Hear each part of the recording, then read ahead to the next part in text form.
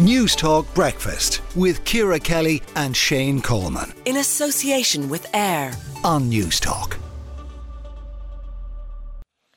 Now the time is 8:19. Muslim leaders need to assess security after the chairperson of the Irish Muslim Council, Shaykh Dr. Umar Al-Qadri, was assaulted last week, and he joins us now. Good morning to you.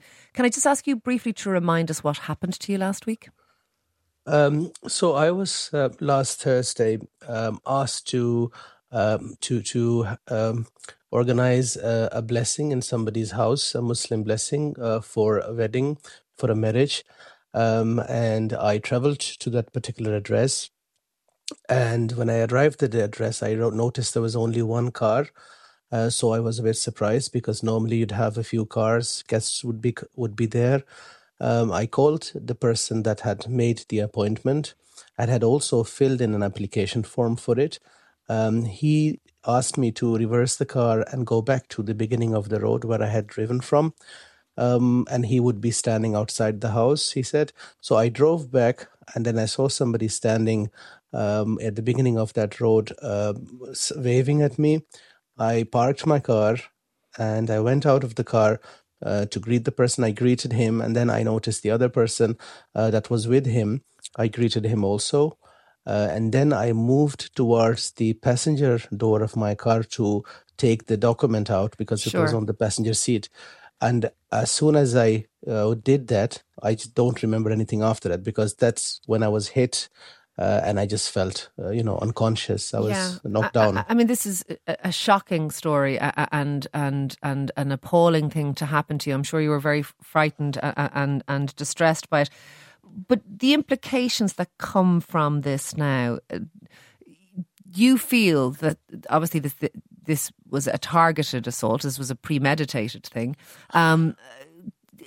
Does this have implications for the security for other Muslim clerics, for your job going forward? Look, attacks happen and have happened in the past on individuals, but this attack was an attack that was carefully planned. The perpetrators not only called me and invited me to come to an address, they actually went through the steps of filling in an application form and claiming that they needed an imam. Now they hadn't asked specifically for me; they had just asked for an imam. So I went. Now, of course, there is going to be some implications. My congregation and other imams I have spoken to already, they have said that we should have some SOPs in place, that we should imams should not travel alone. Yeah. That's one of the most important things. The second thing is that if somebody wants to have a blessing, then they should come to the mosque or Islamic centers, and the imam should not travel unless they know people personally. So you are at that point where you feel you can no longer travel alone, or you can no longer travel to people's homes unless you know them personally? I can travel. No, I don't. I can travel alone. I'm just saying that if I'm going to a place where I'm called, I'm invited. Sure. A faith leader. I'm sorry. I mean, you no longer will travel alone in that context. Yes. Have you seen an escalation in I suppose Islamophobia or this type of thing? Have you seen it in other ways, small or big, absolutely. occurring? Undoubtedly, I have not only myself. I mean, this is something that has been very prevalent, particularly online in the last number of months. The whole anti-migrant, anti-refugee, anti-Muslim, toxic rhetoric that is so prevalent online. I mean, the Islamic Center receives now on a weekly basis phone calls from unknown numbers and people just, saying things like, why are you in the country? Go back to your country. We don't want any migrants here. We don't want any refugees here. And this was previously really in Ireland unheard of. Previously, maybe we would receive one phone call a year. But now, since I believe 2022, 23, particularly last year, it's become kind of a weekly thing.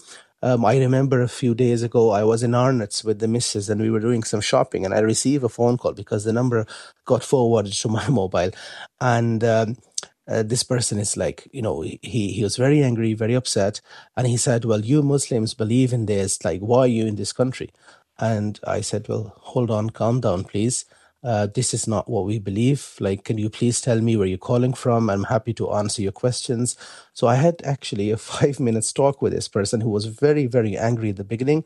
At the end, he calmed down and he said, well, apologies but you have to understand, I'm very angry because I'm reading things online and I'm getting very frustrated. Okay. A fair play to you, by the way, for handling that so calmly. I'm not sure many of us, if we got an abusive phone call from a stranger, would do it as well. Look, thank you for coming on and highlighting this. And how are you feeling now? Are you a little better? I'm much better. Thank God. I'm really much better. And I think the injuries, could have been worse because the situation where I was in. And if it wasn't for the few people that saw it happening and that came to my aid, I think I probably wouldn't have been talking here at this time. Look, thank you very much for speaking to us on Newstalk Breakfast this morning. That is the chairperson of the Irish Muslim Council, Shaykh Dr. Umar Al-Qadri. Newstalk Breakfast with Ciara Kelly and Shane Coleman. In association with AIR. Weekday mornings at 7 on Newstalk.